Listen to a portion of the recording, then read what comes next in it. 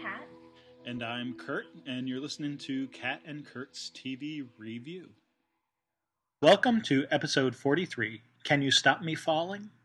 This week we're discussing season 3, episode 8 of Buffy, Lover's Walk, and the 2007 Doctor Who Christmas special, Voyage of the Damned. As always, we suggest you watch the episodes before you listen to the podcast.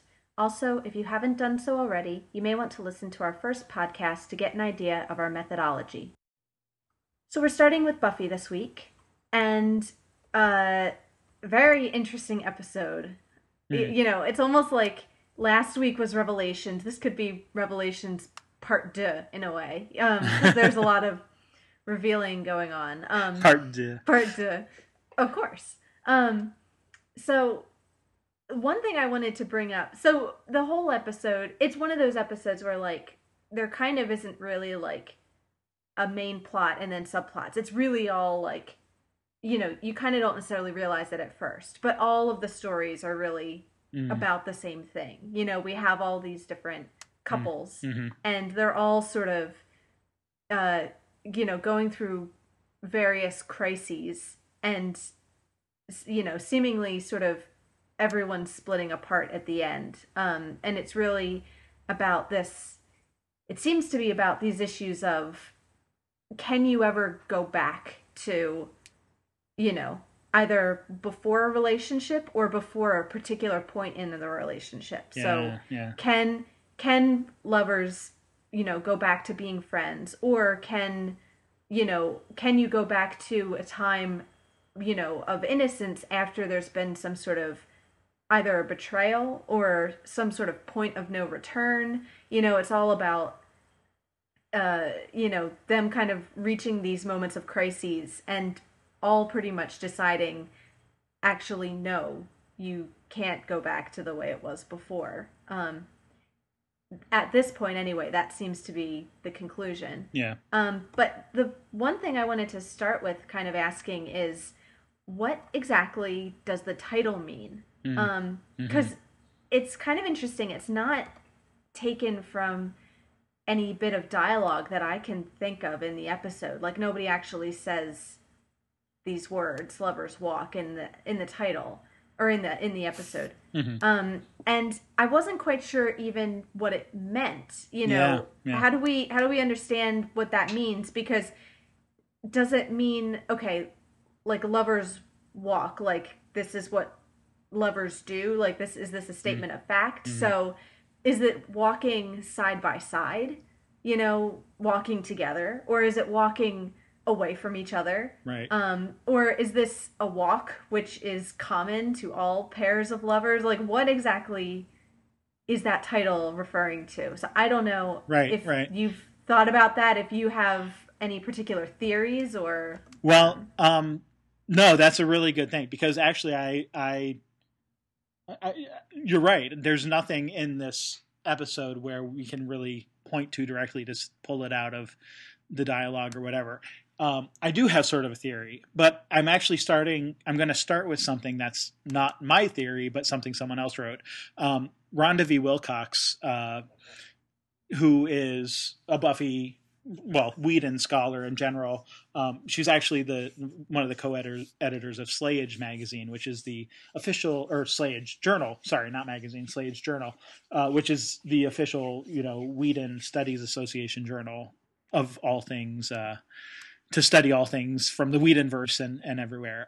But she wrote a book titled Why Buffy Matters, The Art of Buffy the Vampire Slayer, which is, I'm sure, available in your local bookstore of choice.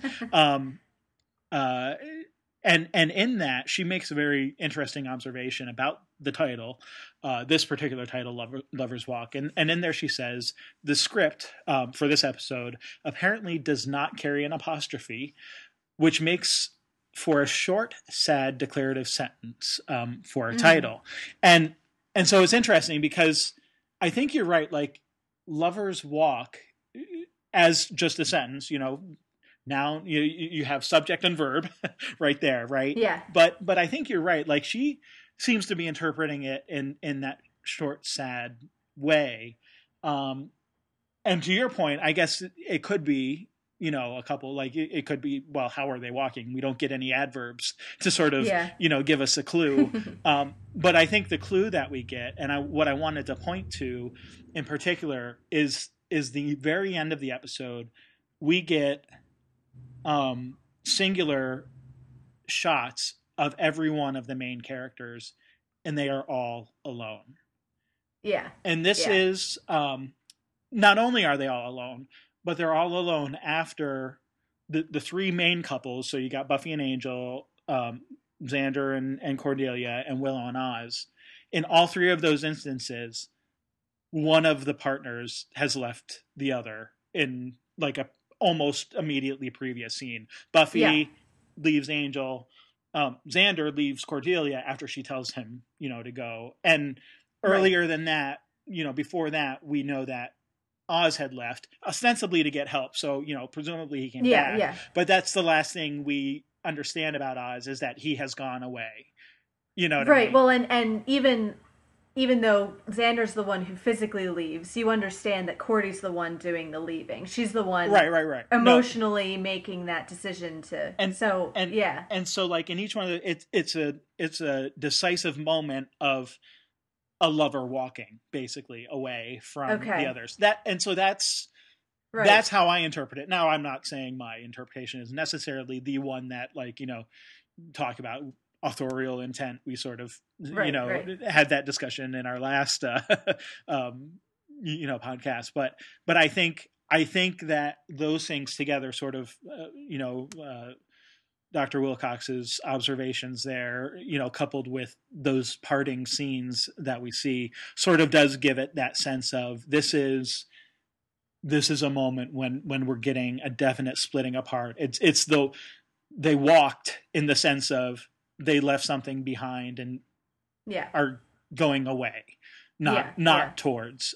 Now, how that pans out, we shall continue to see. We have yet to see. We've sort of bookended the episode with that. Now we have to sort of talk about what happens between those bookends. However, before we do that, I did want to mention a couple things. Yeah. First of all, this episode was actually nominated for an Emmy Award for, of all things, the outstanding sound editing. So that's cool. Hey, awesome. It was nominated. It did not win. It actually lost to an ER episode. But still cool. Got nominated. Yeah, great. The episode was actually written by Dan Weber, and he writes one other episode this season, which is also nominated for a Buffy, or not nominated for an Emmy Award, for a Buffy Award, for an Emmy Award, but also not for the writing. That one's nominated for something else. So whatever, take that as you will. I quite like the episode. I think it's fine. And actually the other one that he writes, we'll talk about later, I think is a pretty good one too. But unfortunately, these are the only two episodes we get from him. So he doesn't write for Buffy or Angel or for any other Whedon production that I'm aware of. So just kind of a two-hit wonder. But I think, as we've seen here, this episode's a pretty good one. And it is.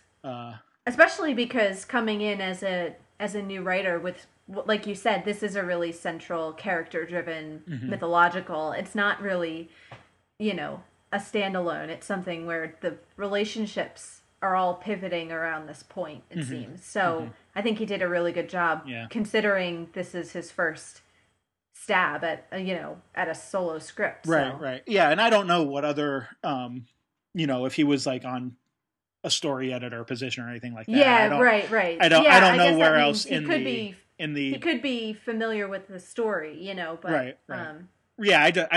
He may or may not be. I just don't know. So definitely some good stuff there. So all that said, and actually to your point about, it does bring in a lot of stuff from different characters and previous episodes. And I actually had a list that I started sort of jotting down because, I mean, we've talked before about how things, sort of get pulled into various episodes. Oh, this happened last time, and so now it's being resolved here.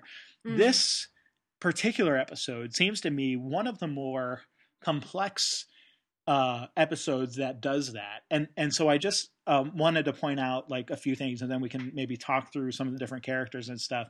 But Yeah. like for example, so one of the fewer things is we get the SAT results, right? This has been coming Yeah. over a couple of episodes. At the end of Band Candy, Buffy says, "Oh my God, I have SATs tomorrow." And yeah. Joyce is like, blow them off. And Yeah, Buffy's yeah. like, no. And she seems kind of resigned about the fact that she's not going to do very well because of the craziness. Right. But right. now we get to see that apparently she does it right. She did very well, yeah. So yeah, not only all right, she did quite good, in fact. We get other references.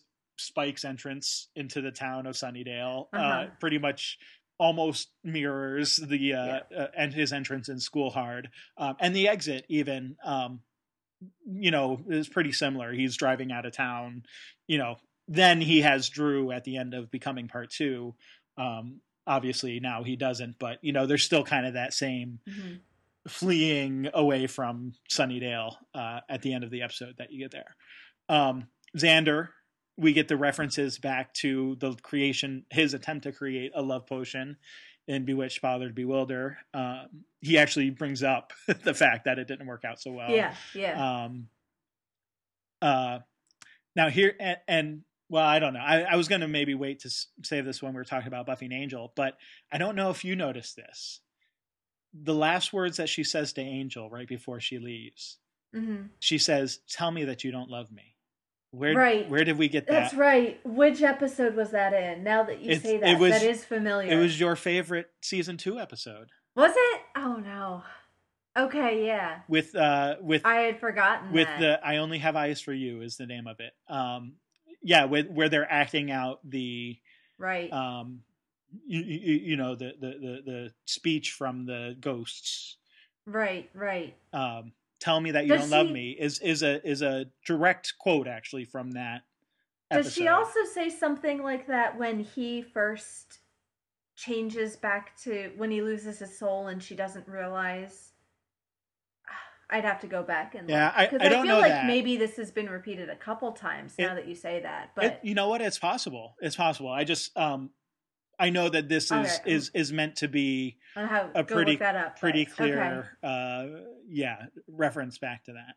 Okay. And at that time when they're having that discussion, we also get the same here maybe is the sound editing where this comes in, but we get the Close Your Eyes theme music. But it's that I did notice. It's and we've gotten that this season in other a couple times. Yeah, so, that's become like a little motif.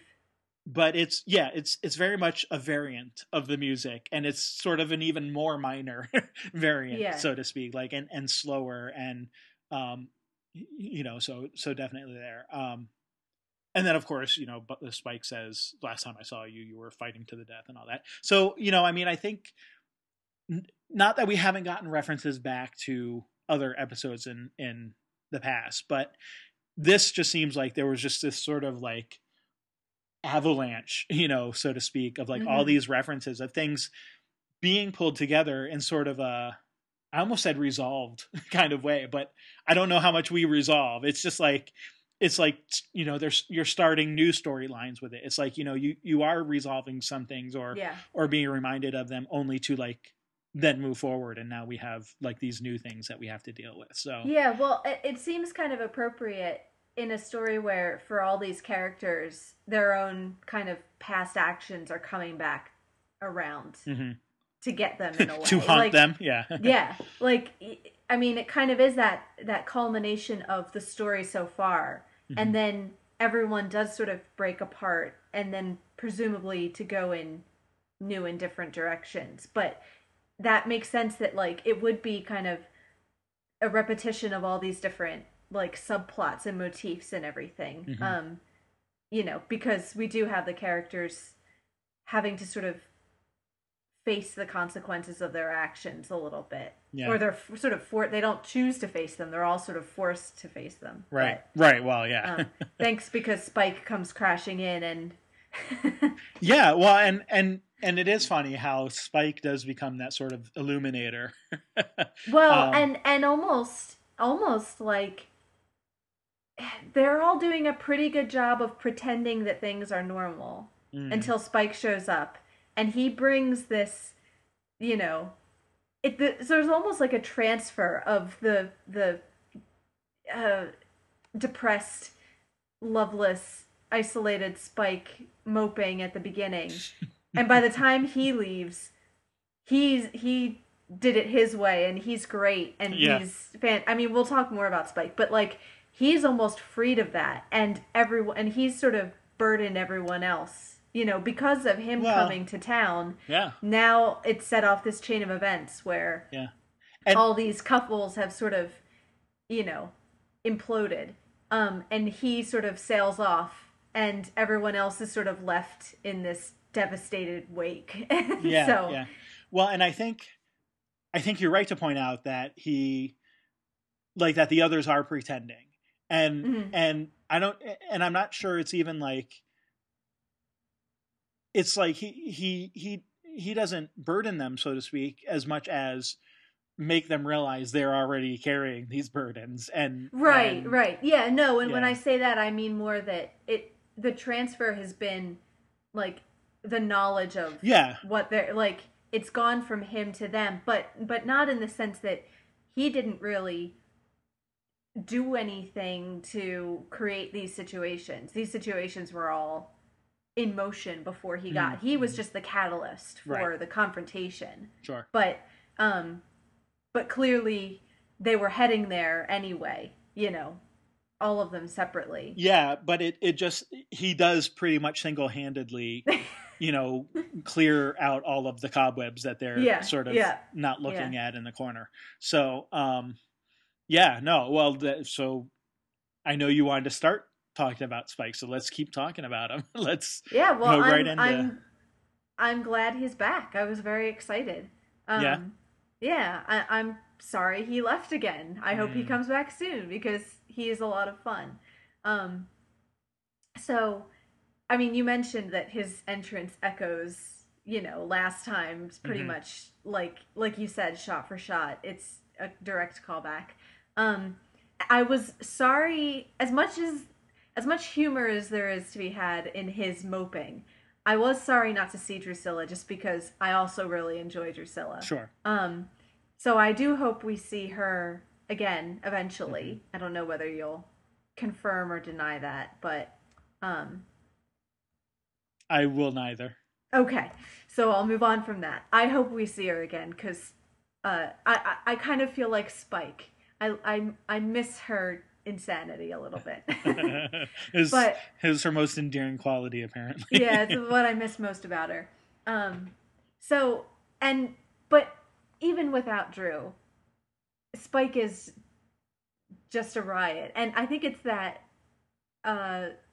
you know, for an episode which for everyone else is as serious as it is, and as, you know, guilt-ridden and sobering, it is nice to be able to smile at Spike's version of that, which is, you know, this kind of mixture between like self-pity and you know, weepy, whiny tears and just angry outbursts, and, you know,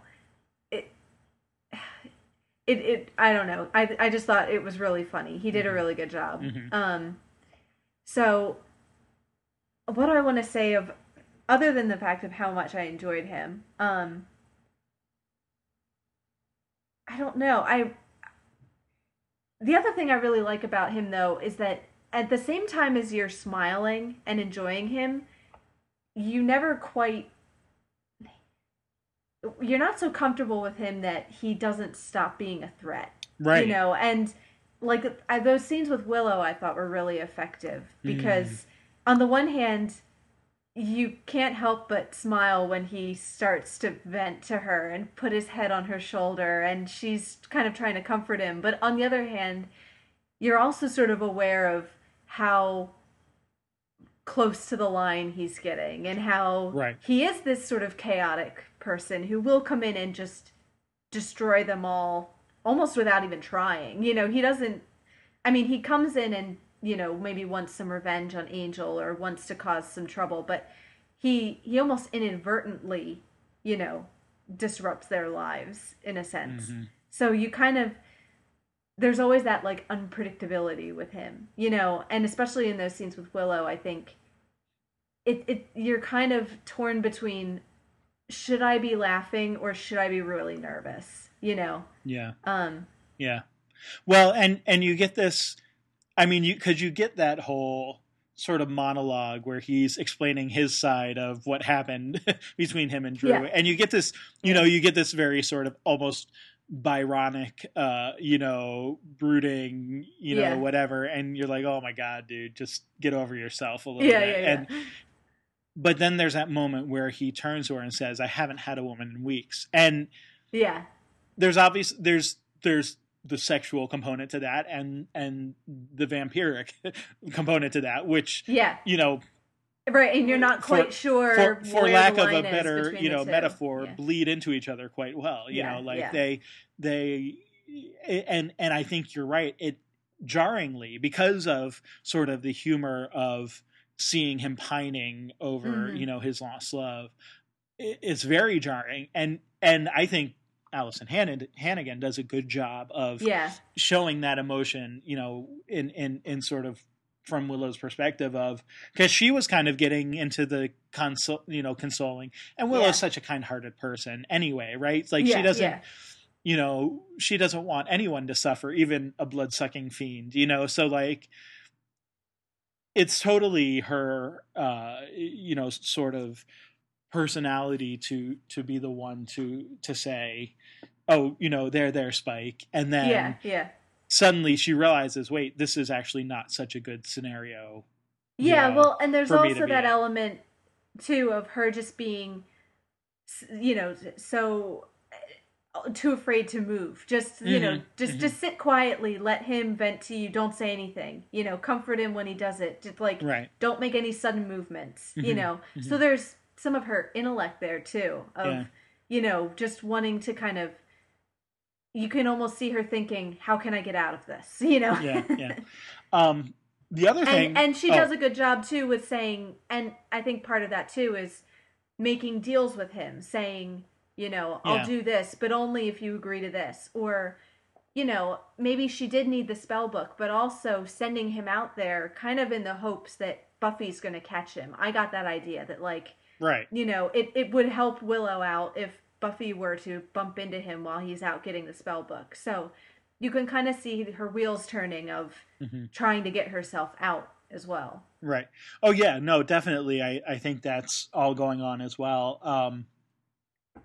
And yeah, I mean, she does come up with, some pretty quick-witted, ways, and even stands out. I mean, we've talked about just even Willow sort of gaining confidence, from season 1 and through season 2, to be able to sort of do that. And now, she's making deals with vampires, which, even Buffy wasn't very happy about doing with Spike at the end of season 2. So, you know what I mean? Like, like we're seeing Willow sort of, she's not a slayer, but she's sort of gaining confidence and learning how to handle things, these dark forces that are around.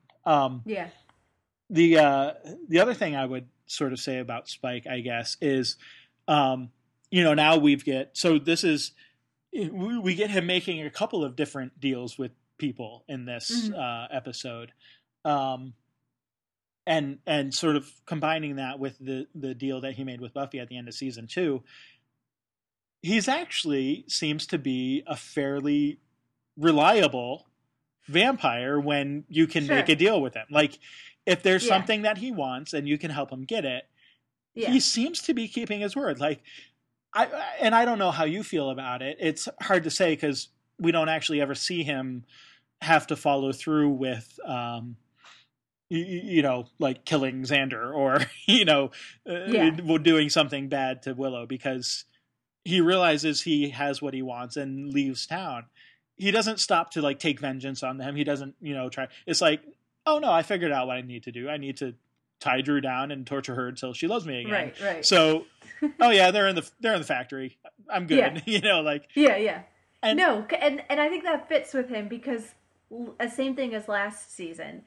He wasn't you know, now I could see Spike always being someone who is on that fence, who you're not quite sure whether he's, you know, whether to like him or not, whether to trust Hmm. him or not, Hmm. whether his impulses are good or bad. Like, I don't imagine Spike is ever going to go too far from that fence line.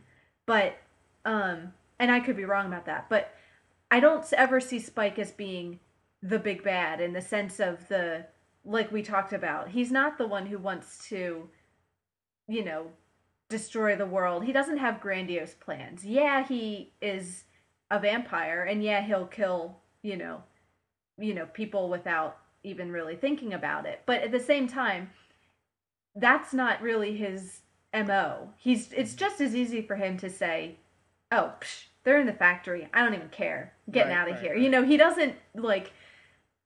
He doesn't value his own villainy that much. Like, it doesn't mean a whole lot to him to, like, make sure that he follows through on his Yeah, promise to destroy them. It's more just, what do I need in the moment? And that's really what's yeah, driving him. And if he's happy, then he's happy and he's yeah. going to go on his merry way. Well, and I'll also point out, and then we might need to move on so that we have time to talk about the other, Yeah.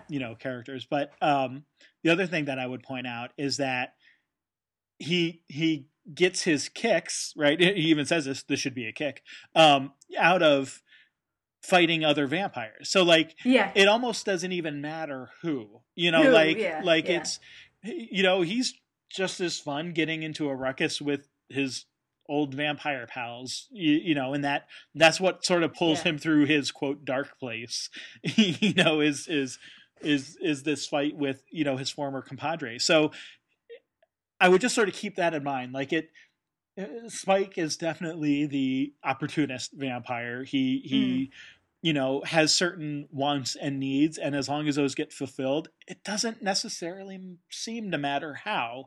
Um, Yeah. Or who? but also, if you do happen to get him on your side, it seems like he seems to be fairly trustworthy. Now, I'm not saying I'm not trying to lead you anywhere, because who knows, maybe we haven't seen him enough, Yeah. to Yeah. sort of make that determination, from whole cloth. But I would just say evidence so far seems to be he just likes having, a good ruckus time, and as long as you're not hindering him from getting what he wants, Mm. he's seems to be okay with you. And I guess on that note, we should just mention the scene with Joyce, um, Yeah. because No, it is. I want It to. is great. Well, I want to get your impression. What is he getting out of this? Because clearly, I mean, the first time it was part of his bigger deal with Buffy to Yeah. get Drew back. So now, is it the same sort of thing, or is there something else going on? What's your take on this? With Joyce, I think. I mean, to me, the key. And can I just say, I totally called it that he was going to get back inside that house. So Oh Buffy, yeah, right, because because when Buffy let him in when they made their right. last truce, and Hmm. then apparently she didn't change the lock, so called it. But Which no reason for, except that she skipped town and probably just forgot to. I mean, quite yeah, no, honestly, yeah, and right, but which we did too. I mean, we all forgot about it, yeah, from that yeah, point no, on, and until the here he moment. showed, yeah. Yeah. So, other than that, the thing, I think the key to the thing with Joyce is that when when it cuts to them, he's telling the exact same story he told to Willow Yeah. with the exact same words. So, Which is so typical of, someone who just lost their lover. Like well, they repeat exactly. the. No, it and I think what you get from that is that he in that moment is kind of a normal guy. He's Mm. someone who is upset and needs to vent. Hmm. And, yeah, he had other purposes with Willow. It's almost like with Willow, he had the other purpose of wanting her to do the love spell, but he kept getting distracted by his own Hmm. moping. He couldn't really focus well enough to Right. not. He just has to, you know, rage and rail against how unfair Drew is. And now here, same thing. He goes to get the book. He has a very clear purpose. in mind, and a nice motherly figure is there, and he can't help but pour himself out to her, and she gives him, hot cocoa and sympathy, and And um, marshmallows. and marshmallows so I mean, I didn't take that in any sort of nefarious way. I take Hmm. that as a sign, in a weird way, kind of a sign of humanity. Yeah. Like that's No, I think something, yeah. that's something, I, that he and can't help himself, and that's a very normal thing to do. yeah, no, I think that's all right. I think Like, I don't think that's him trying to worm his way into Joyce's affection so that, it didn't seem to have any ulterior motive. It was just that Joyce is a nice mom mhm, who will give him a nice listening ear. yeah. So, and And which I think is also hilarious and kind of interesting and actually kind of sweet in a weird sort of way. yeah, yeah, yeah. No, I think that's all right. And when I said what is Spike getting from that, I didn't necessarily mean a nefarious sort of thing either. Like it, Yeah. there's we've talked about Spike and Drew having the stench of humanity on them, right? Like that's what the Right. Yeah. judge Yeah. says of them. And so like I think that's exactly where we're supposed to be going with this is that yes, Spike is a vampire, but does that mean he doesn't have emotions? Well, no, clearly he has quite a broad range of emotion and Very and true. and there's not just the anger and the sadness and whatever about losing someone, but also that sort of human need to feel listened to feel Yeah. like somebody is commiserating or empathizing with the way you're, or at least sympathizing with the way that you're feeling. Yeah. So I think that's all right, and I think and of course I love that whole scene where Spike is sort of mock getting ready to bite her when Angel's Yeah. trapped by the Yeah. by the threshold, and so like, but I think what's funny about it is because unlike with Willow, where we get the sense that Spike actually really might be getting ready to hurt her, except Yeah. that Willow reminds him that if he hurts her, then he won't get his spell. Yeah. With Yeah. Joyce, I don't think you ever really feel like he is a threat to her. No, you don't. Yeah. Um, Well, and Angel jumps to exactly the conclusion which we've rejected, which is he is there for some sort of nefarious evil mhm. purpose. Right, And, which from where Angel's standing might be a reasonable right. conclusion to jump to, but it doesn't seem to be what's going on. Mm-mm. Well, and of But course, Spike is kind of aware enough of it to joke about it yeah, because yeah, he knows what Angel thinks, and so he's going to sort of mock him if he right, can. right.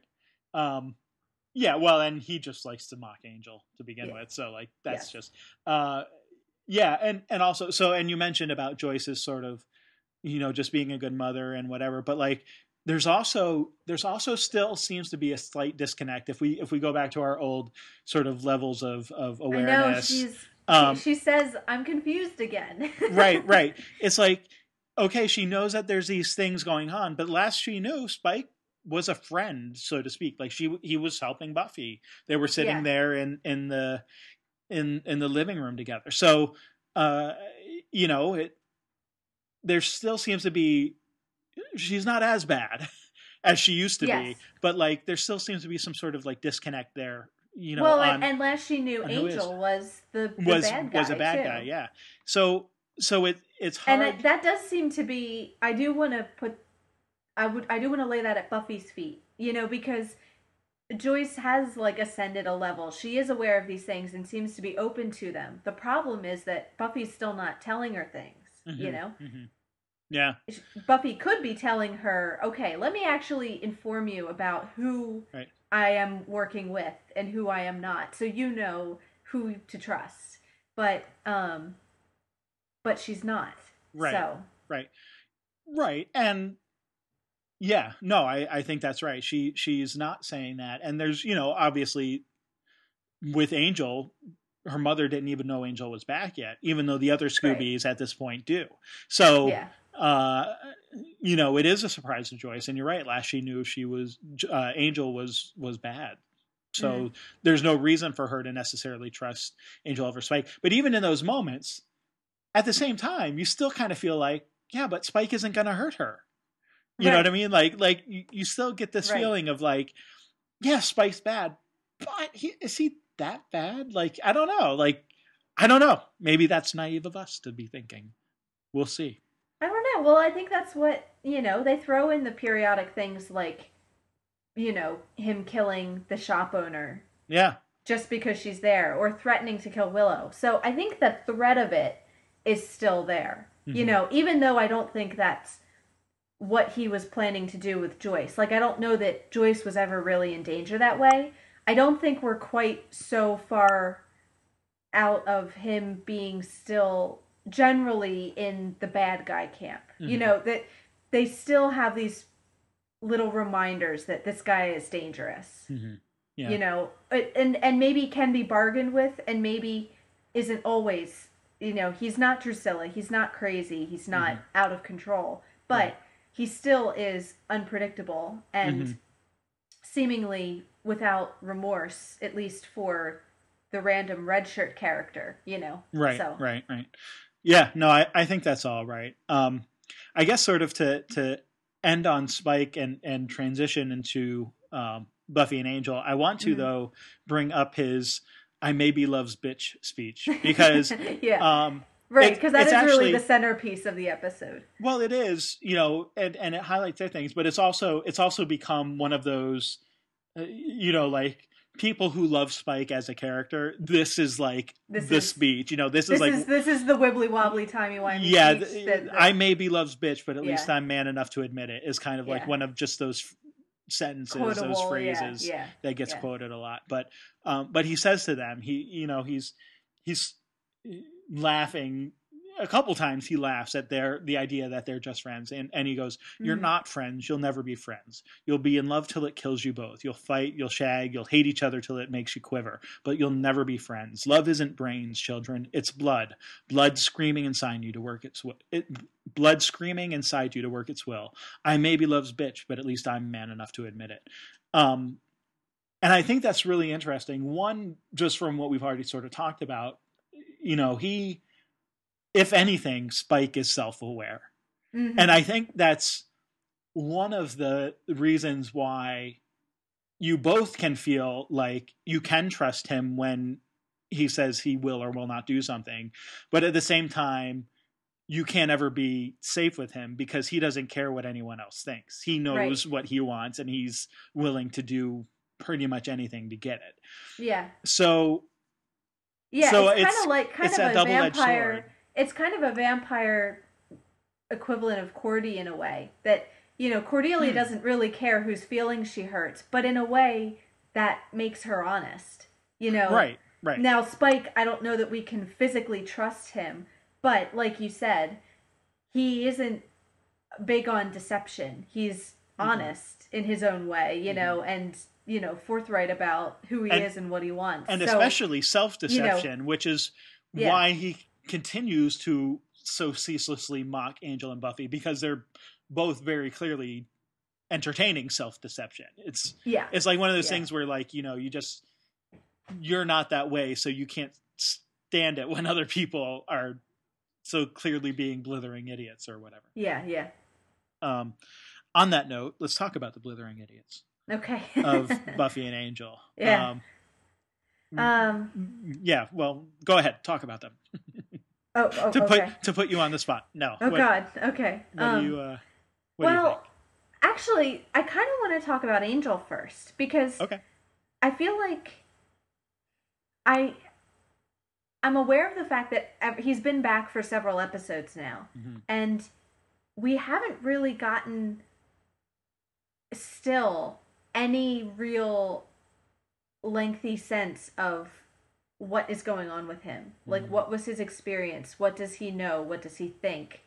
What does he feel? I feel like I'm having, and I'm sure this is deliberate, but I feel like I'm not being made privy to what's going on in the brain of Angel. I feel like week after week we're trying to guess, like when he comes back, how much does he remember? And if he remembers, how much does he forgive? Or even if he forgives, how much does he actually want Buffy to be there. I mean, only a week or two ago we were debating whether or not he even wanted Buffy there because he kind of had told her maybe it would be better if you didn't come.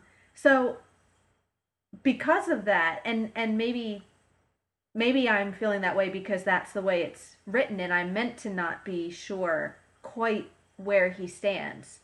And I think part of that is that, or one of the results of that is that I feel like he's giving off these very conflicted, mixed signals. You know, does he want Buffy there or not? You know, because on the one hand, he's saying, as a friend, I think you should leave, and this is a good opportunity. Yeah. But on the other hand, then she says, all right, I'm going to go home. And he said, well, wait, where are you going? You're not going to stay? It's early, you know, right. Or at the end, you know, after he's been insisting, you know, in the kind of noble way of, oh, you should take these opportunities for you and do what's best for you.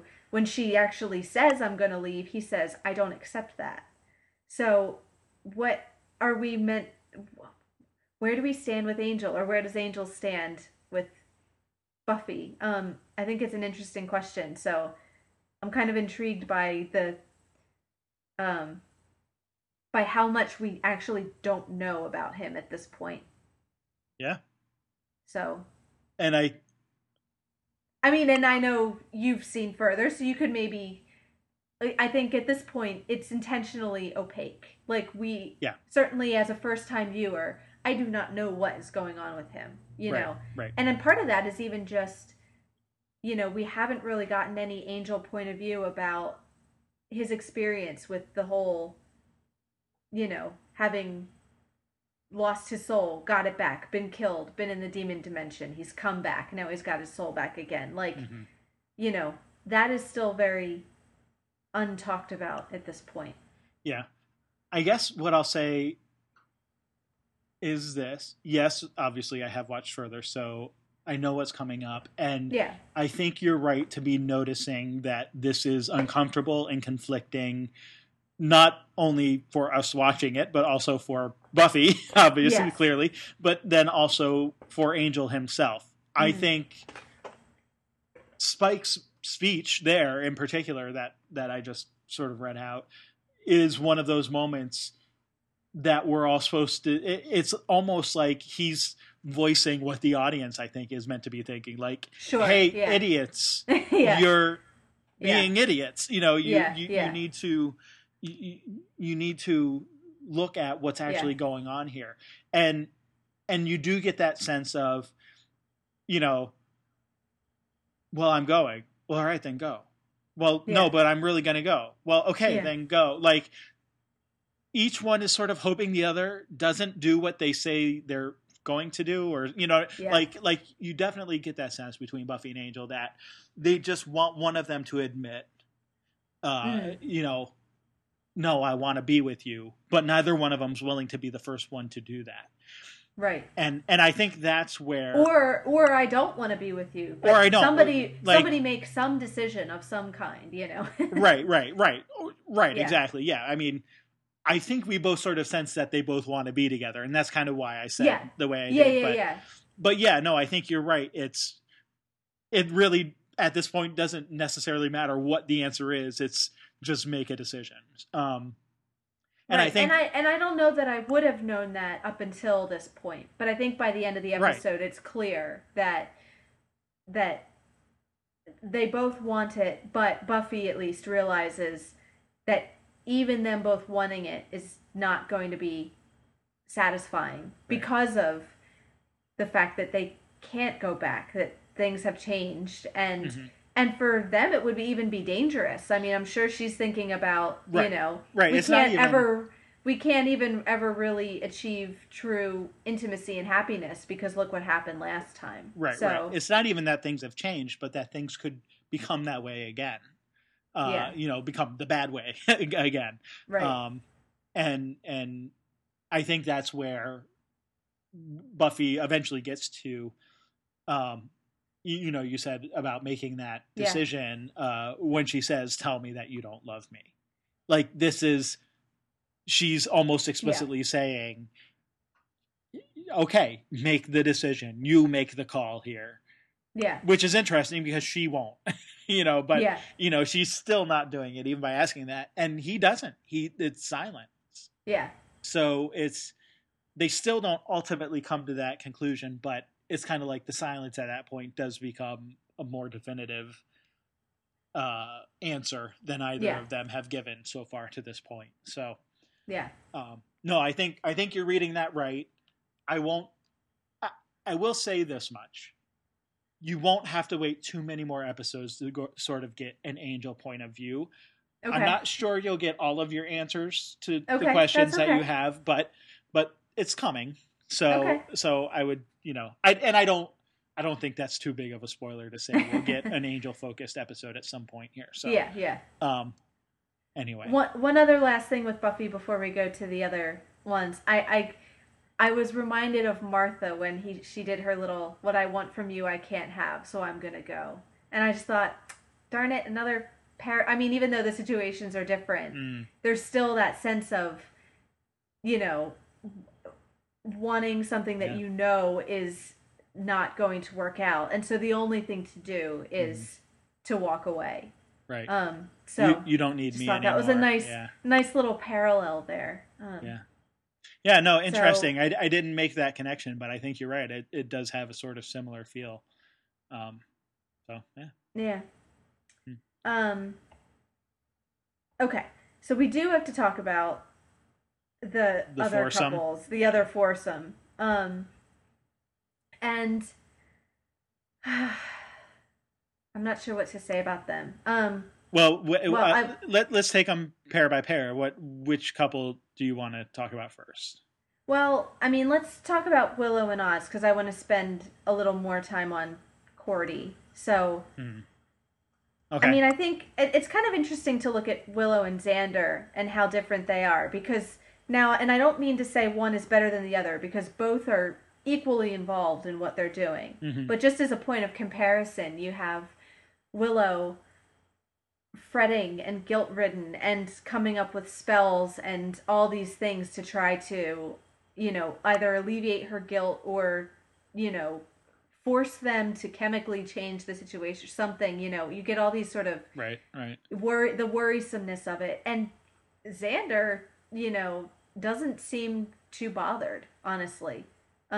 He's pretty openly, he has momentary bouts of nervousness and guilt, but he's pretty openly flirtatious and, not kind of, I don't know. Well, paranoid in the way that Willow seems to be. So soul triptych time. Uh-huh. Soul triptych moments, right? Yeah.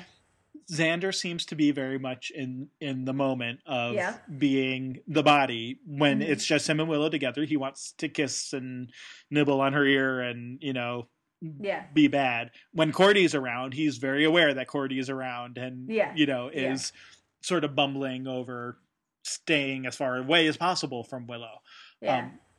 So Willow, on the other hand, as the mind would be the one to ruminate and worry and fret about all of those things going on. So I think that fits very well into those sort of paradigms. So and I guess sort of comparing the two of them.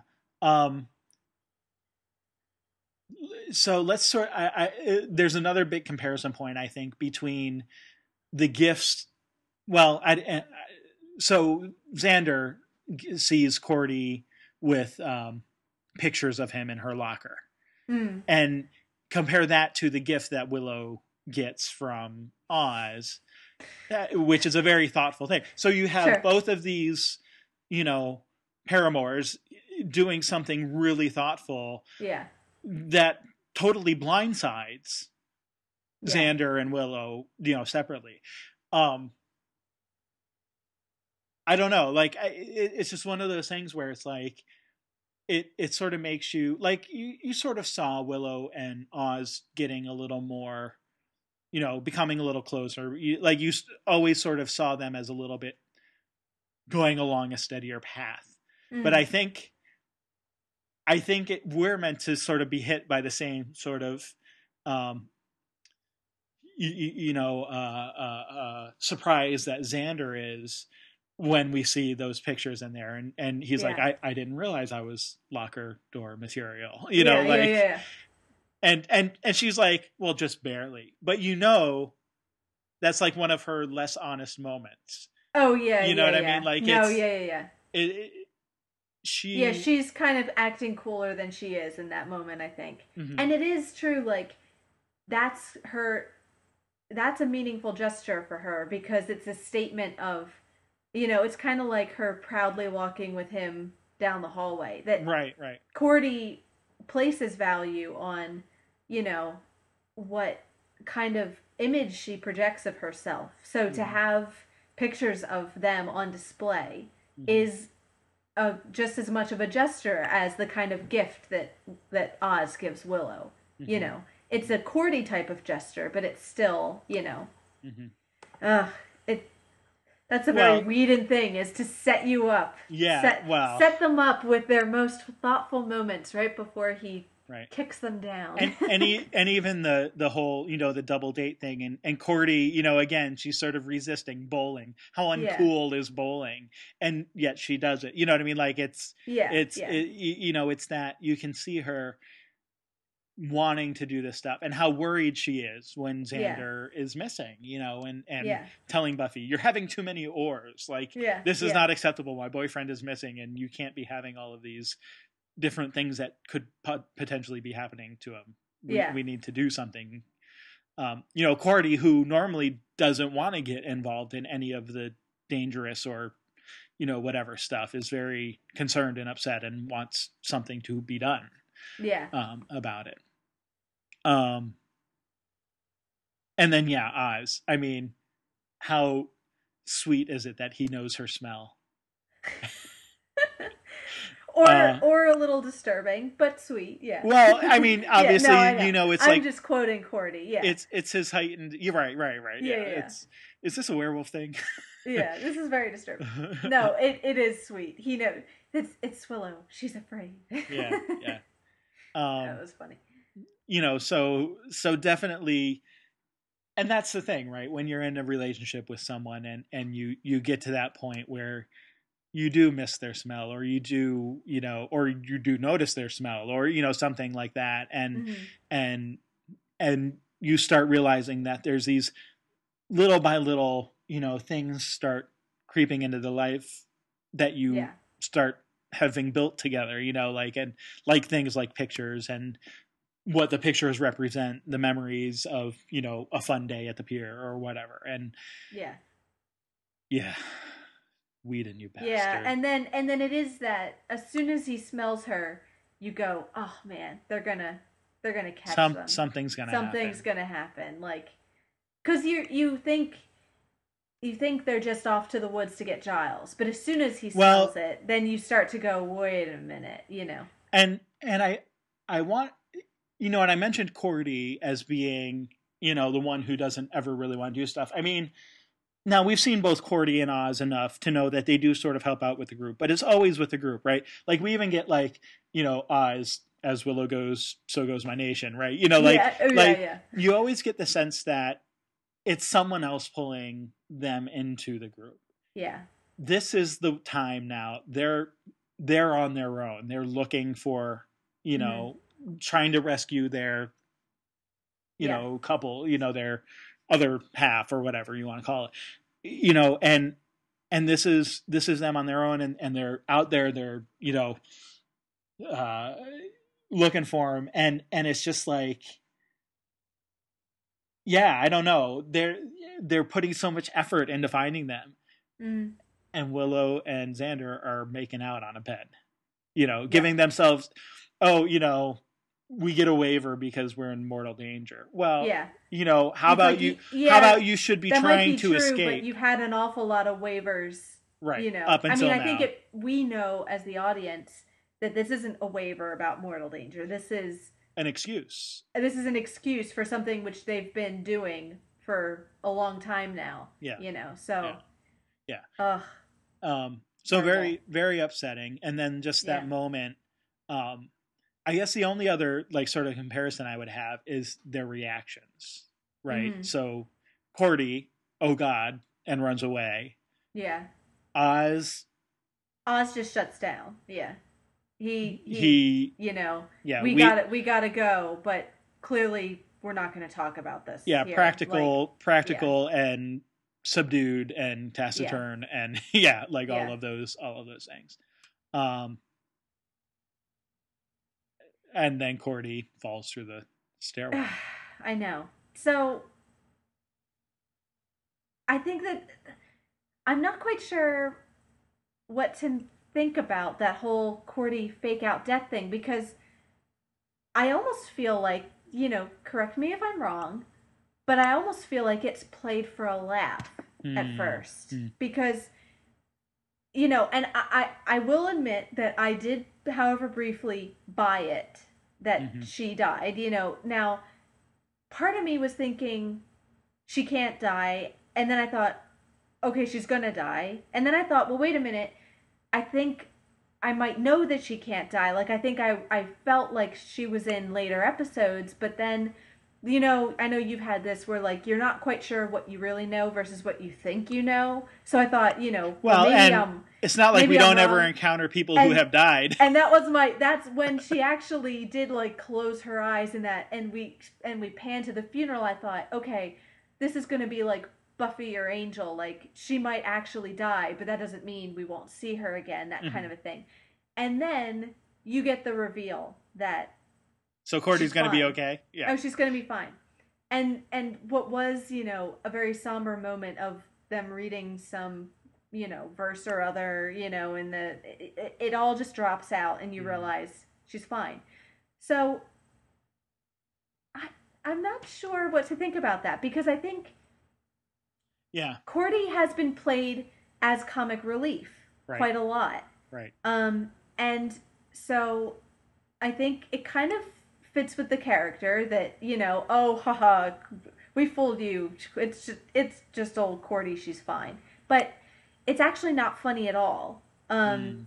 Especially when you cut to, the scene in the hospital. Right. And you Right. kind of realize You that hear that this she's is going to be actually, fine, but she still has a recovery period ahead yeah. of her, convalescence. And the the emotional recovery And as emotional, well as yeah. the physical too. Right. So yeah, what does fine actually mean? yeah. For her to be okay. So it kind of was interesting. Like it seemed like the kind of comedy fake out, which I didn't expect to see, and maybe Yeah. that's because Cordy has been a primarily comic figure up to this point. So maybe we're being sort of prompted to think about that and whether or not we should be laughing at her quite so much.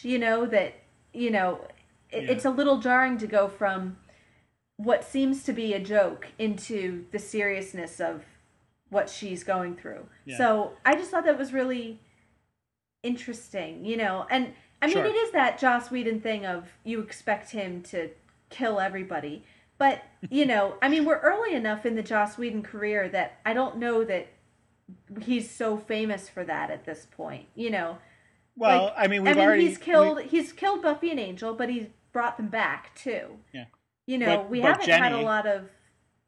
We haven't. No, and it's not. I don't mean to say that he hasn't had like surprise. And I'll keep going back to Jesse in the second episode, Yeah. of the series. So, which No, we that's didn't true, know that's him. true. We didn't know him at then, but the implication was that he was going to be Yeah. part of the group. So, can I jump in real quick? Yes, Or do you have absolutely. more? Do you want No, to sort that's of it. elaborate? So those are just the things I was thinking. So there's a couple things. One, I don't know if I would say comedy. There is a sort of black humor to it. I will admit to that. I think what we're supposed to feel is a sense of relief. Mm-hmm. So I definitely it's played up to make you feel as bad as possible. Yeah. And then there's that moment of relief. And I think part of that and this is just me. I've not read anything to this effect. Maybe people have written on that scene, I would be. I mean, it's definitely a defining moment for Cordy as a character because she almost dies. Yeah. So I mean, obviously, we don't necessarily know how she changes from here on out. I'm not going to, get into anything like that. But clearly, but it's a near-death experience, so of course it does. And a more like a mortal near-death experience. Yeah, a one not caused by like a vampire or a monster or whatever. I mean, poor construction. The build, she fell, piece of rebar goes through her stomach. Yeah. That is so. And obviously the emotional turmoil around why that happened. It's because she was fleeing after having seen her boyfriend making out with someone else. So, there's all this other stuff going on. And when we think that she is dead and see the, Xander, I can't see you, and, she passes out, and then you see the funeral, which is a typical sort of visual, note that in movies and television, it's that sort of thing. And I think, this having been like 15 years ago was probably even more of a standard sort of thing. Like, I think, maybe nowadays we might be more willing to wait another scene to see if they really died or not. But I think, especially in the late 90s, that probably would have been taken as we suspect it was meant to. Yeah. So I think our feelings at that point are supposed to be, oh my God, not Cordy.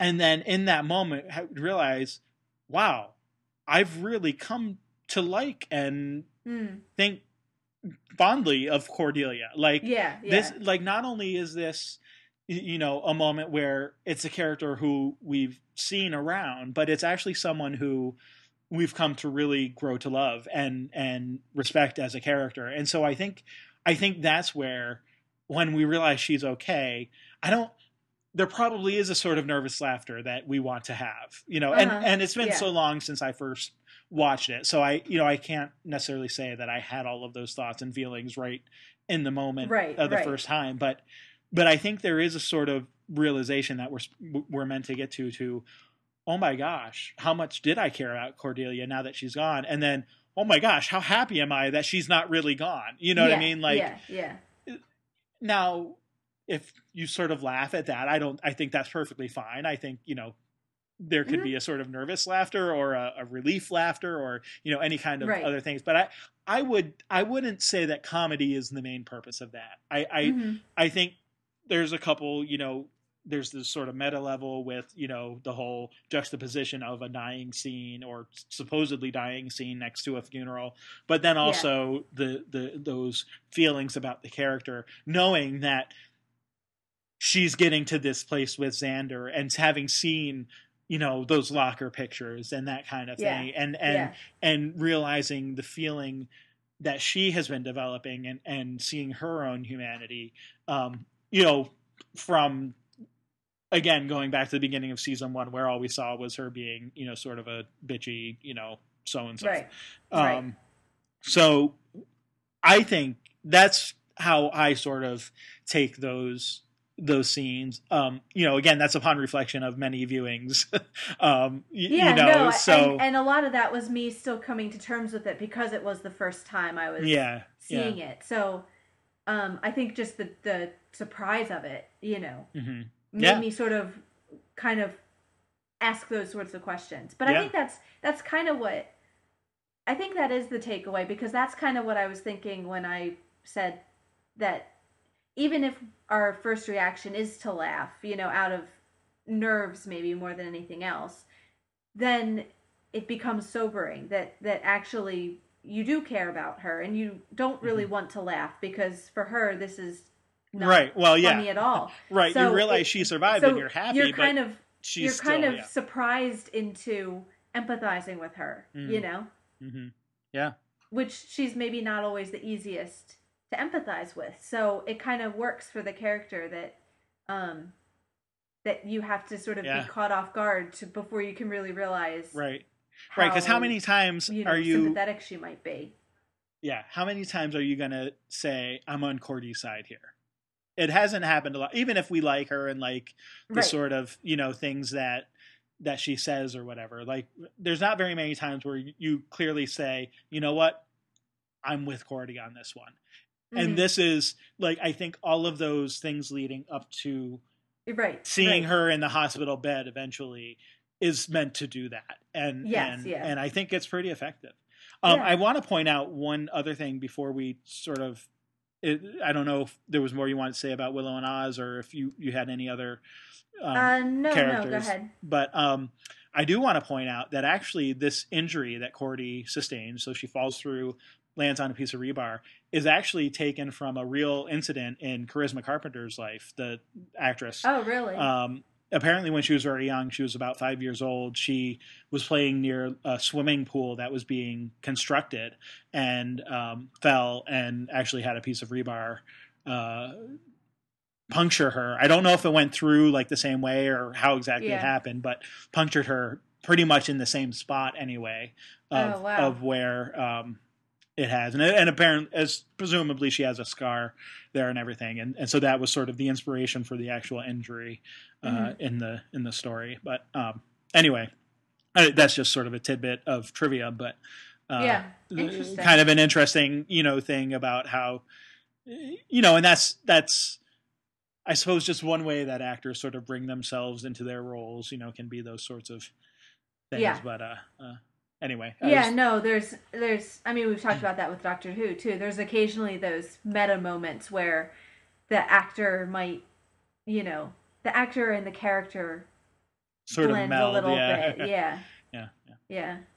Okay, well, I guess before we get to Doctor Who, I know you wanted to say one or two things about the mayor. So two things about the mayor. One is the definite joke, or dare I say tease, about selling his soul. He says he'd sell his soul for a decent short game. So I don't know. And then he says, of course, it's a little late for that. It was a little late for that. So right, which is the real point. So okay, we don't need to dwell on that because I think it's clear that that's meant to make us prick up our ears so we can see if that goes anywhere.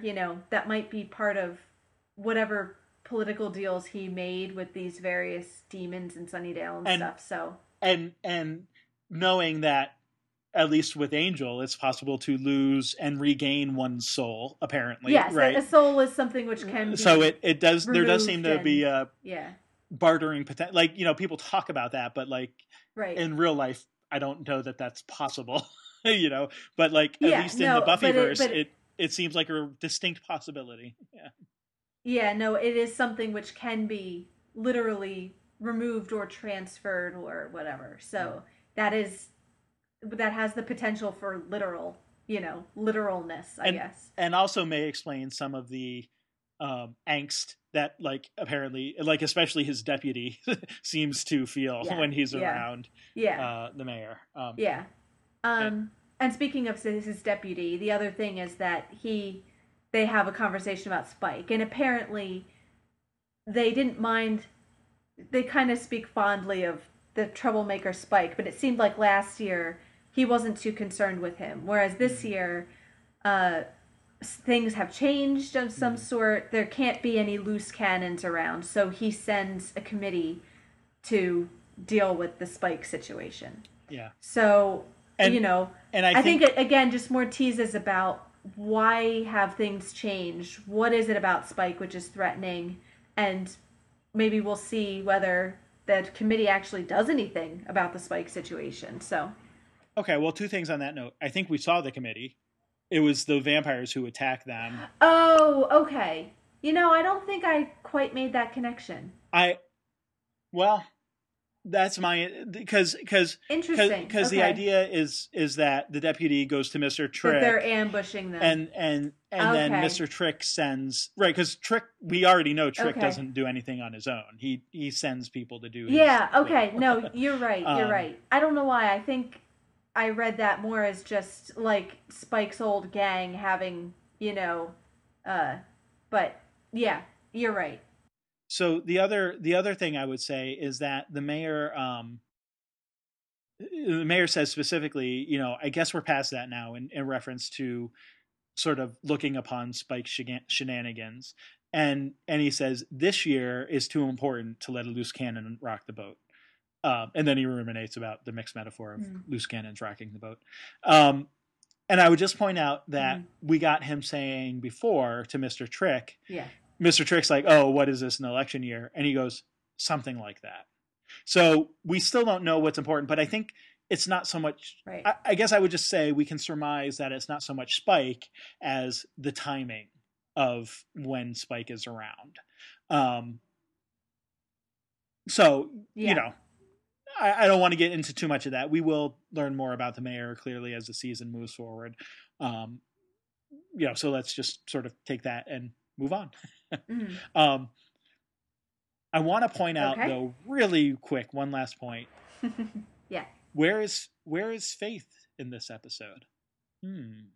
So I'll just note that last we saw her, she was feeling rather betrayed and not part of the team, and here we have an entire episode without her. So read that as you will. And I did think about Faith when everyone's talking about how they're just going to dump all Buffy's responsibilities on her, and the fact that she's not even there for these conversations or to give her opinion about how she might feel about that. So you are kind of aware of her absence, I think. As they're sort of deciding, just as they're talking about Buffy's future, they're sort of deciding Faith's future for her. And she's not even really there for that talk. So, I think that's an interesting thing to note, especially because we know she's not particularly happy with the group. So she might not take it too well that she's already feeling rejected, and now they're pretty much deciding her future for her, you know? Right. So we'll see where that may or may not go. And Giles isn't around much this episode. He apparently gets to finally go on a Watcher retreat. But he doesn't get to go to the Cotswolds. He goes to, like, the forest a mile and a half down the road or whatever. Like it's like the consolation retreat. Anyway. Okay. On to Doctor Who. So Doctor crashes in the Titanic. I have to admit, I wasn't like expecting like immediate repair of the TARDIS. It's like pretty. It's pretty like instant. He's like, oh no, I crashed into a big ship. Oh, let me press this button, and everything closes up again. And no, they pretty much dispose of that plot point in like 2 seconds. Like, okay, we're moving on. So I guess we'll start talking about the Doctor because he's flying solo again. And so, all right, he crashes in the Titanic. You know, happens to be Christmas time, so which is kind of weird because when we left Martha, I guess we don't really know what time of year it was. I guess do we? No, it doesn't. But it wasn't like winter or anything. No, but I think we're meant to. I think that the idea is that he has taken off from Martha and is in the time vortex. So he's somewhere else. He's somewhere else. So it's not necessarily. It's explainable. It's not necessarily meant to be the same time as where Martha is. You know that. So, which is kind of also where the time crash episode takes place too. Is sort of this space between times. So and he has his shields down and apparently crashes into this ship on Christmas Day. We get to see David Tennant in a tux again. Always a good thing. Right. I was gonna say I'm sure you're happy about. And well, he at first he just sort of seems lost. I mean, he's just kind of like he's he gets into the ship and he's in his tux and he's just kind of wandering around. He's not really doing much. I love the way he looks at those angels when he first sees them. He's like, oh no, like more evil angels. And you just know the angels are going to be the bad guys this time. Like like just the way he looks at them, you just know up front. I was watching, I'm like, oh yeah, there's those. Okay. It's like, I think we found our monster of the week in like the first 2 minutes. Yeah. I mean, you can't, okay, Blink was a few episodes ago now, but like still, it's still on your mind. As soon as you see the angel. And Yeah, I and suppose, they I kind mean, of it could have been a fake out, but yeah. Well, they also kind of harken back to the robotic Santas from the last couple Christmas sure, specials too. You know, they right, kind of have a right. little bit of that. So it's kind of a mix of a few different things. But We didn't get any menacing Christmas trees this time. no, it's true.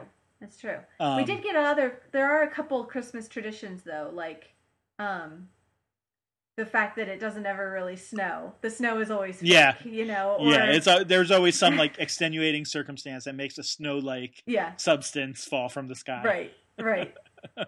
um, And uh, and of course the spaceships which are hovering and or crashing over London is a bit of a running theme too on right, Christmas Day, right. It's which a they even repeated meme. point out. You know, the fact that pretty much Right. everyone has deserted London. You know, because yeah. they're afraid Yeah. something bad is going to happen, and sure enough, Yep. No, I think so. A nice little fake out with the Titanic, though. Just even the fact that it is a spaceship, because you get the life preserver falling into the TARDIS, yeah, and then it wasn't until the second time I watched it, like, which is like the fourth time now that I've seen the life preserver fall in, because I saw it at the right. end of the last episode. I saw it in the Time time crash, crash yeah, episode, short, and then like I saw it again this time, yeah. and then the second time I saw this episode, I was like, wait, why is there a life preserver on a spaceship? It's Yeah, like it took me all those times to see it to sort of come to that to say like conclusion. But why do they even have? But I mean, I think the idea, the point well, being that it's they're it's almost like getting an old timey photograph. Like it's meant to be a cruise which celebrates the antiquated cultures of right, Earth. right. So It's they're like kind of consciously, you know, molding their design around the Titanic without realizing the significance of right. that. Well, and then you see that in the bridge they have a big wheel, like Yeah, which yeah, makes no sense on a spaceship either, and right, that kind of right. thing, like so I mean you do get those, sort of the reconstructed look and feel of um of the ship. But I love well, we're talking about the Doctor. Yes. So yeah, so he's just kind of it just becomes one of those, and of course wherever he goes he always gets embroiled, but this is truly like, it seems like most of the other places that he's gone Mm. have had some sort of purpose, either to show someone something or because he wanted to witness something. Mm-hmm. But this was truly an accident. He Yeah. just completely stumbled, or the TARDIS took him somewhere, Right. for some reason or another. Yeah. This is just he's there. I mean, Mm-hmm. he sort of crashed into the thing, and so now he's there, and he doesn't really seem to know what to do with himself for the first like 20 minutes of the episode. Yeah, But, yeah, yeah. maybe not that long, but he finds Astrid and kind of chats her up a bit, Yeah. and sort of takes a look around, and sees the video with Max, and kind of, I don't know, it's just kind of a weird opening, given that sort of lack of purpose of being there, because you always do sort of get Yeah. other explanations for why he's in a particular place and time. And this one, it's just he's just there. Yeah. So I don't have any big thing to say about that. It's just, it seemed different, it seemed odd, it seemed a little strange, not in a bad way, just not, Yeah, it's just not your right. typical sort of opening to an episode. Yeah, no, that's true. And I think too that of the Christmas specials that we've had, this one is the most sort of standalone, because I think you mentioned like in the Christmas Invasion he had Rose and it really led straight on from the Parting of the Ways, that it's the continuation of that story. And then even though the Runaway Bride introduced a new guest cast like this one does, like the old cast left and he has,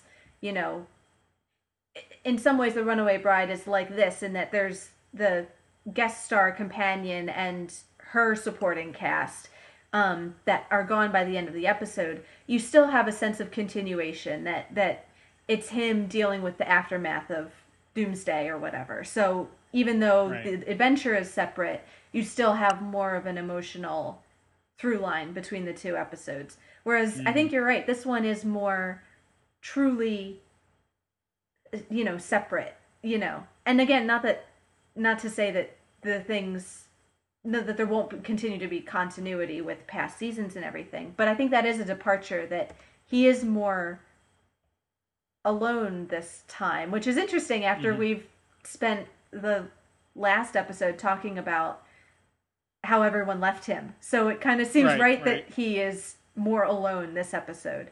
Yeah. Yeah. Well, and he reiterates it at the end of the episode with Copper. Yeah. I travel alone. But of course, this is right after he was going to be traveling with Right. Astrid. So Right. and loses her and isn't able to save her. So Yeah. um Yeah, so you're not quite so sure yeah, when he says it's best that way, does he right. really mean that? Or, I Or is it mean, just it's like you make some mistake and you're like, "Oh no, I like it that yeah, way." exactly. I burnt my toast. No, I like burnt Yeah. toast. Yeah. That Yeah. sort of thing. I meant to Like do that. Yeah. Yeah. yeah, it's a preference, not a mistake. Yeah. But so but even given that, I mean, obviously he meets with Astrid and I like that. So all right, I'm gonna just be upfront. Yes. I don't really know any. I mean, I know of Kylie Minogue. Okay. I don't really know anything about what she's done other than that she was a pop singer, is still, I guess, a pop singer. Yeah. I can't say that I'm a huge fan of her acting. No. Yeah. But I think that's fair. it's okay. So we'll just get that out of the way up front. Yeah. No, I think she is, you get that sense of a guest actor more so Sure. than even some of the other guest actors. Like Mm. even some of the other ones who have been one-time companions, like Madame de Pompadour or Sally Sparrow. I mean, Sure. they're in a Sure. way they're guest actors too. But I think it doesn't take an acting genius to see the difference between what what Carey Mulligan can do and what Kylie Minogue can do. So it was just like, on the one hand, I don't want to be too hard on her because I think her job is to be the guest companion for the episode, but you're not necessarily, begging for her to go with the doctor at the end. Right. Right. But anyway, I mean, we should probably finish talking about the doctor before we switch over to Astrid, but Yeah. Well, I mean, up until he sort of meets Astrid, that's sort of when his wandering stops, right? Because then he meets her and is like, "Oh, come with me. I can, take you to Earth." And right, because immediately when he's on his own, there isn't much point. Whereas as soon as the point is to meet someone and to say, "Look what I can show you," right? That yeah. that seems to be that is the point, and stuff starts to happen when he meets that person. Mm-hmm. Mm-hmm. Right. Right. It's and there's that whole like he's explaining, oh, you want to see all these different things, and she's like, oh yeah, oh, you can read my mind. Yeah, yeah, yeah. And talking, you dreamt of another sky. He says, new sun, new air, new life, a whole universe teeming with life. Why still stand still when there's all that life out there? But that's exactly sort of like the point, is like what you were just saying. Like he's not out doing that. He's wandering around a ballroom. Yeah, you know what I mean? Like, which I guess I shouldn't knock that. I mean, I guess in some way he's sort of observing things, but it's not like it's not like when he's saying to whomever, there's a supernova happening in the what's its galaxy, and let's go look at it, and see what, like, he's looking at a ballroom party, like, it's just not and I think the sort of grandiose thing that you might expect. Well, I think that's okay. So I've two thoughts on that. One being, I think the main difference is the element of the companion, that things seem pointless without the companion. That there's a lost quality. That the story hasn't really started. Until he can find someone to share it with. That seems to be kind of the idea. But also, I think it kind of, the idea of the Titanic and this sort of, you know, because it's the Titanic, you're always going to have these issues of upper class versus steerage and everything. And I think there's a little theme in this episode with like I hesitate to call it the wealth gap because this is actually getting in a little early on.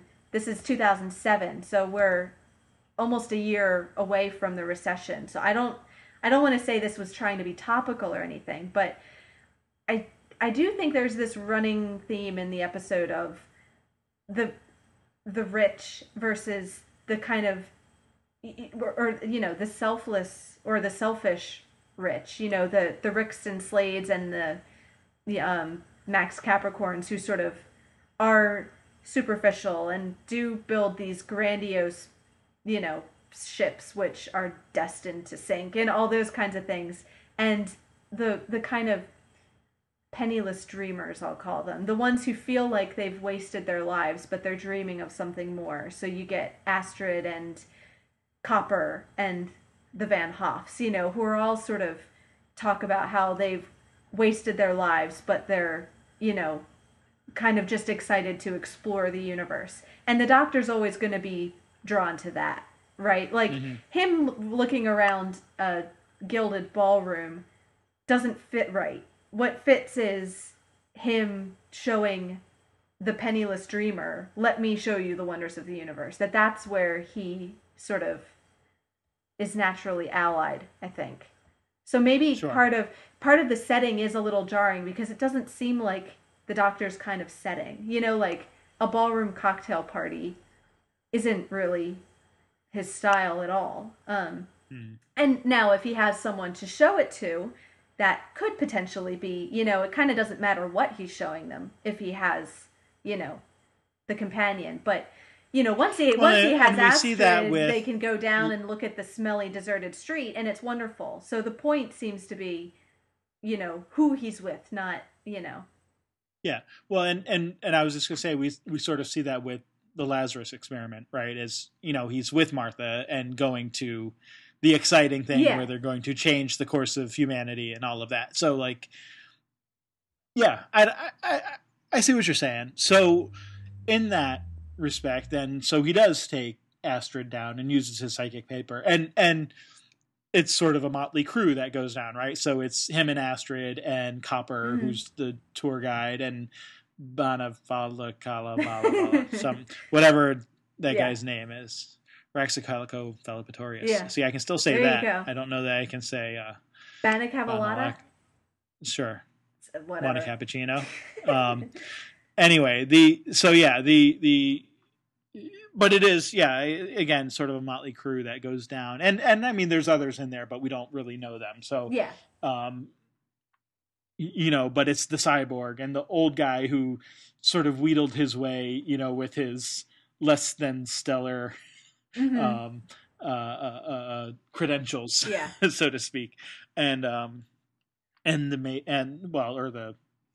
waitress or whatever, and of course the Doctor, and who do they go to? Well, of course, the only person who's on the planet, or in London anyway, not on the planet, but in London, which is the poor newspaper guy who is there, like, sort of saying he's showing solidarity with the Queen, but then you also have to ask, maybe he just didn't have enough money to leave town. you know what I mean? That is a distinct possibility, But who is that? Who exactly is he selling newspapers to if everybody is left? But it's more just an act of defiance, right? I won't be bowed by these alien invaders, and if the Queen's going to stay, so am I. That kind of keep calm, carry on British thing, Yeah. But I did want to point him out. He actually has a name, which they didn't mention. I don't think he ever says his name, but his name is Wilfred Mott, and the character's name. And I want to make sure we mention him because we're going to see him again. So Okay. this is just a little introduction for him. But and Gotcha. I think we can remember his sort of defiant, stoic British spirit because that says something about his character. I mean, it's not hugely important for the episode, but since we're going to see him again, it might be worth kind of taking some notice of what kind of a you know person he is. So Hmm. Um. So yeah. So I guess well, and then they get sort of their trip is cut off, right? So yeah, it's truncated because of the power surges or whatever they're having, and uh, and that's when things start to go yes, downhill. yeah, and that's uh, yeah. I mean, and without getting into it too much, I think the kind of clever conceit of the episode is that this is a disaster movie. This is one of those things like when Doctor Who does genre X, right? Like this is Doctor Who mm, does the disaster movie. So this is Titanic or the Poseidon Adventure or whatever, where you have a large ensemble cast stuck in a place, disaster strikes, they have to climb through it, and one by one they get killed off.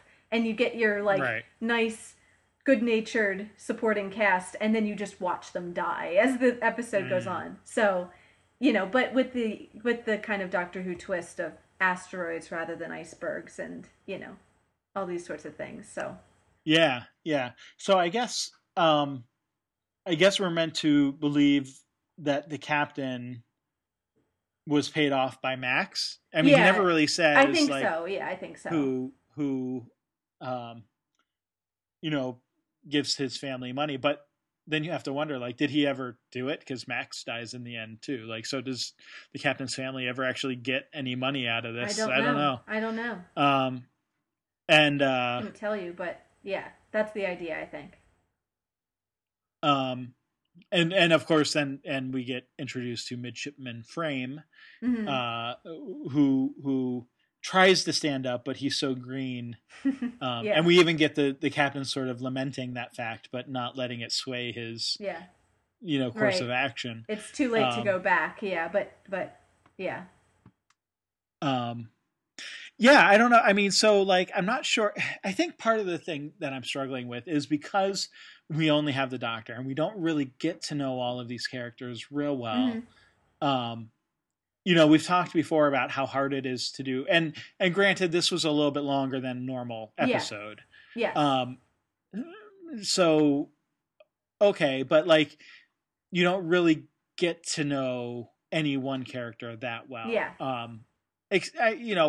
Maybe Astrid the best hmm, just because she is sort of that stand-in for the companion in this episode, and the would be, yeah, or perhaps erstwhile, she is perhaps for a time, a very brief time, but at least sort of accompanies the doctor and tries to save him and does save him, in the end. So um I guess I'm just not sure what to make of her other than sort of the obvious of you know he does seem to at least inspire something in her, hmm, um by taking her down to earth, and even and I like that.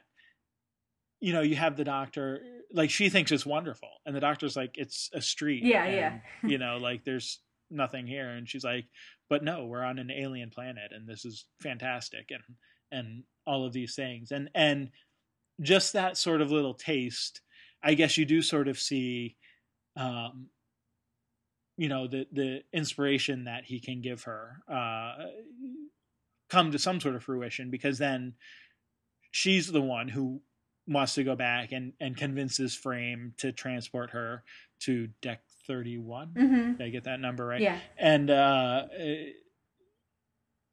you know, and then ultimately to sacrifice herself yeah, for the doctor. yeah. Which is another theme, which was running through a lot of people in this episode sacrifice themselves. You know, they're not just getting cut down by the host. It's them, you know, there's a lot of active decision self-sacrifice making. But I think that's true.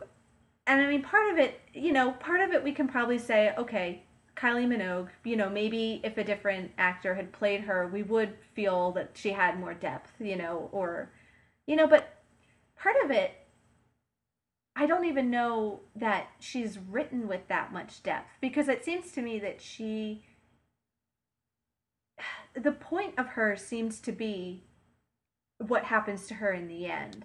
That there's nothing that distinctive about her as a character, you know, like, you know, that made her unique in the way that Rose was or Martha was or something, or even some of those other guest ones like Madame de Pompadour, you know, that they felt more fleshed out individuals, whereas she seems to be the kind of prototype of what the good companion should be, you know, in a very broad and almost superficial sense, that she's kind of plucky working class dreamer, you know, that, you know, you know, she's dreaming of, she's kind of like Rose but with less personality, right? Like, you know, she kind of reminds you of someone who worked, you know, the dead end job and always sort of maybe didn't really aspire to more in the sense that Martha did, you know, didn't really work her way up, but like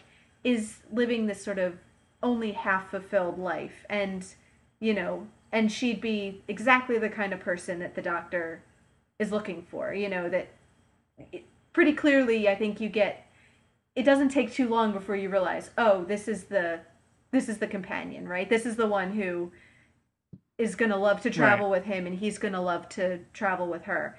But, you know, all of that is completely a setup for, you know, her fate in the end, you know, which is kind of new, I think. I mean, now he lost Rose, and we kind of talked about that as a sort of a metaphorical death. But, you know, I think it's what is unique about her is to have her set up as this sort of ideal companion and then to have her die at the end, you know, that she becomes one of the supporting cast which are lost over the course of the episode. So I don't know quite where to go after that, but I think that I think her personality is less important than her sort of status as the would-be companion, if that makes sense. Right. No, I do think that makes sense. And I can see sort of that same thing even with the other folks who die who are not necessarily going to be companions. So like thinking of Morven and Foon, you know, they're also, well, I mean, yes, they're robotics, but you get the sense that like robotics technician is a blue collar job, right? You even see like the engineer who's working on the host down in wherever that is. Like it's not like a, you know, well-paying science-y type of job that we might think of it as today. It's very much, you know, a working class thing, and they're kind of the weird, you know, they're only there because they won a contest, which I take as a little homage to DiCaprio in Titanic, because he won his ticket in a card game. So yeah, and could be, and so and they, you know, they don't dress or eat or whatever like the other guests do, or look, you know, like the other guests do, you know. So, and same thing with Bonnikoff Balata. You know, he's a cyborg, and I think the other, you know, talking about the characters not necessarily having really well fleshed out sort of backgrounds. I mean, I think same thing. It's like, oh, okay, so cyborgs are are discriminated against in some way, Yeah. and it sort of becomes like a plot excuse, Yeah. for certain things. But okay, that's fine. He's a cyborg. He's small. Yeah. Whatever. Well, just And then even with sorry, and go I was ahead. just saying with Copper too. He also right. He's the armchair academic. Yeah. He's like the guy who got something off of Wikipedia Yeah. and just repeats it. And somehow he got a job doing that. It's not. Yeah. He's not really a historian of any repute or anything like No. that. So No, I like they worship Santa and his wife Mary, and they go to war with the turkey people and eat them like savages. And yeah. that was cute. Santa had big claws. Yeah. No, and right, and there's obviously elements of, I don't know, truth is the right word, but there, it's like he took Tolkien's mythic soup and just stirred it all up and Yeah. was pulling bits out of Yeah. it. Anyway, so you can definitely see that same sort of like idea, I guess, is just what I'm saying, and sort of those characters who come about. But even in Brixton there, Yeah. Slade, he's again, okay, he's Mr. Wealthy guy Mhm. who has lots of money, and he's a big jerk and Yeah. and whatever, but it's like there's no depth to his character. Right. So No, and actually I don't. These are very cookie cutter. Yeah. type. And a couple things. I want to backtrack because I think I made it sound like that I made it more of a class thing than I meant to. I don't mean to say that the Doctor likes Astrid because she's working class. I think what's more key to it is this sense of unfulfilled potential. That because Martha was in medical school, on her way to a very right, and they successful, definitely seem more it's upper middle class. Yeah, so I don't think it's so much. I don't mean to say that he cares about where you fall in the in the percentages, but more a sense of unsatisfied desires, that the desire outstrips what satisfaction you've had up to that point. I think that's what we can see in common between Rose and Martha and Astrid, is wherever they are in their lives, there's this sort of untapped potential, and which might have something to do with their jobs, but it might just have to do with, in Martha's case, the way their life is being lived, up to that point. So I think that's more key. But I mean, you're right. Like, we don't. Yeah, and again, I think that's the nature of A, the Christmas special, and B, the disaster movie genre. Is like, these aren't hugely developed characters. These are cannon fodder. These are red shirts who are going to be systematically, destroyed one by one. Right.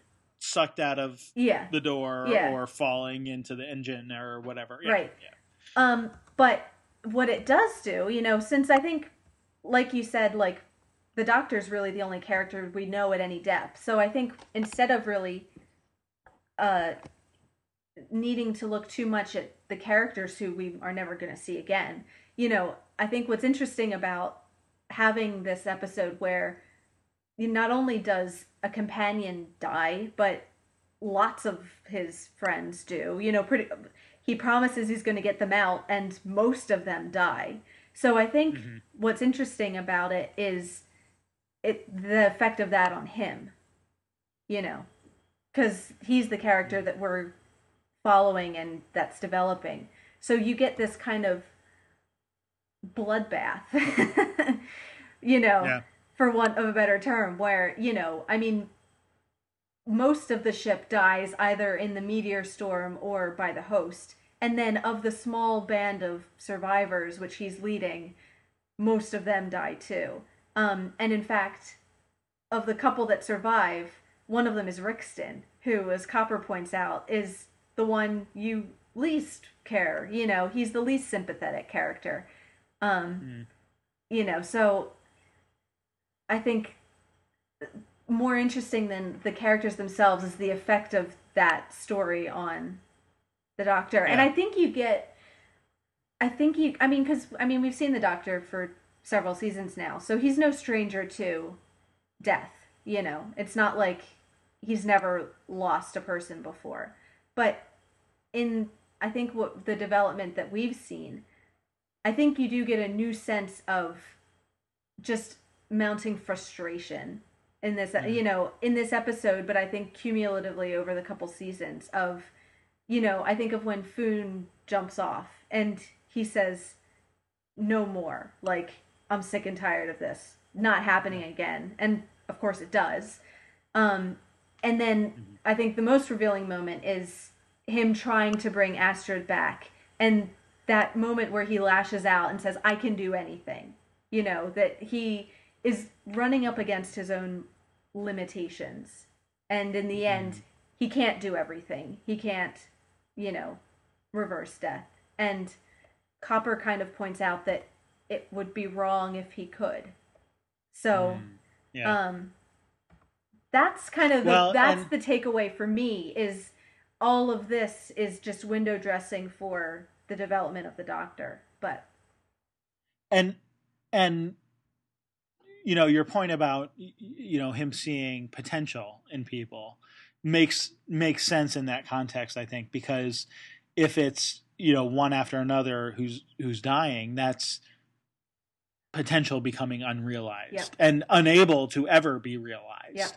I think is where that gets. And so that's where we get to that point of at the end with him and Copper and they're on Earth and Copper's the last one. I mean, there's the midshipman is still with the ship and presumably gets saved along with Slade and whoever else might still be alive. So I mean, okay, they could potentially, I guess, go on to do something, but Copper being sort of the last of the company with him is who the Doctor pushes away. And, if Slade's the one we least like, Copper's probably the one who has the least potential because he's old. Yeah. And he even says himself he wouldn't last 10 years.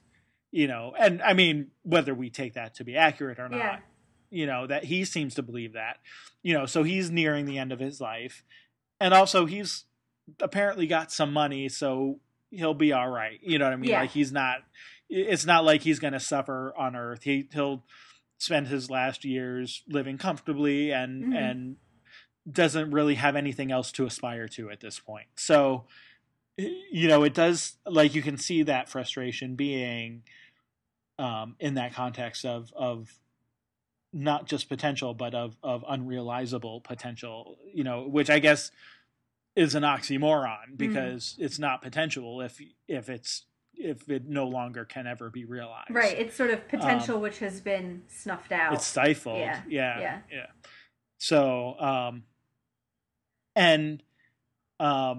I guess to contrast that, I think we should remember this conversation and put it in the back of our minds. So okay. I'll just say that. Well, I was just going to say, I mean, of course, the contrast there, or at least we need to bring in, I guess, Max Capricorn, who sort of sets this whole thing up, because there's also, I guess, a sort of loss of potential there, or a misplaced potential, because you see that he's created this great ship, and you see that he's, apparently been running a company that was at one point fairly successful. I mean, he built it up. Yeah. But then what did he use his talent to do? It's for destructive purposes, right? And to kill people and to not just kill people, but to do it spectacularly and in a way that kills way more people than he needs to, if he needs to kill anyone. That's kind of a weird way of saying that. But, to accomplish his goal anyway, he kills way more people than is necessary to accomplish that goal. And he is doing it so that he would destroy even more lives back, on wherever he's from. So, it's just like this, talk about lost potential. I mean, he could have done something great that would have been beneficial to everybody.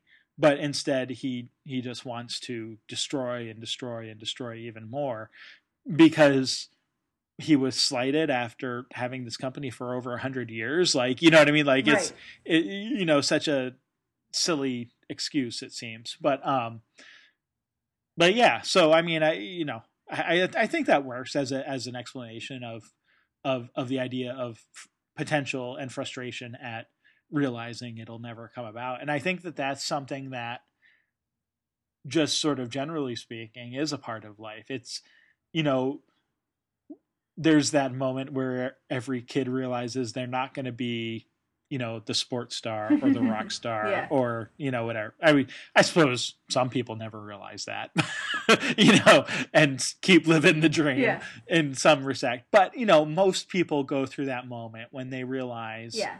you know what, I may not actually be able to be the thing I desperately want to believe. And so what do you do with that? Do you continue anyway? Right. And is that a bad thing Right. if you do? Or do you give up? And is that a good thing? Or is it a bad thing? Or is there even a universal answer to those questions? Right. Right. And I mean, my answer would be to set up against Max Capricorn Mr. Copper, who in the end, after he says he wasted his life and he's at retirement with nothing to show for it, what does he aspire to?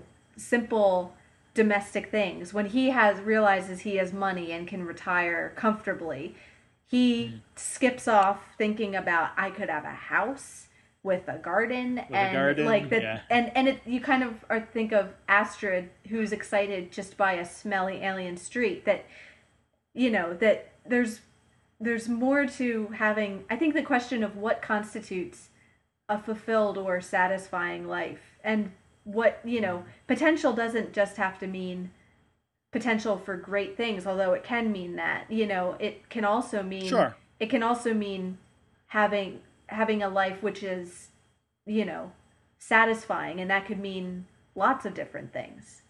So right.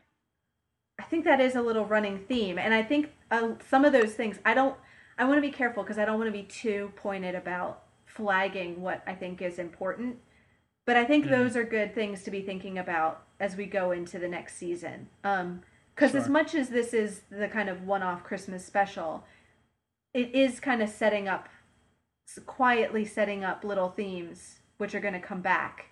Just as, I think maybe on first glance, The Runaway Bride didn't seem to have a lot to do with season 3, but actually when you get to the end, you realize how much it did set up, little motifs and plot points and things. So, Sure. Makes sense. I think this one, without going into too much detail, I think this episode does that too. Well, I guess we're off to a fresh start though, because the Doctor is once more by himself. Yes. And I travel alone. It's better that way. And Copper says, "Where are you going?" No idea. Nah, me neither. So that's where we are, which is kind of where we were last Christmas. Yeah. Yep. Well, I guess we'll find out next week. We will. I know. Well, luckily we don't have to wait. Luckily, we don't have to wait for 4 months or whatever they would normally have to wait before the season starts. We can just plow right on. Right. Any final thoughts what? then? I do have a final thought. I want to say that, for whatever it's worth, for whatever reason, whether this was because of Kylie Minogue or whatever, this is the highest rated New Who episode in terms of viewers.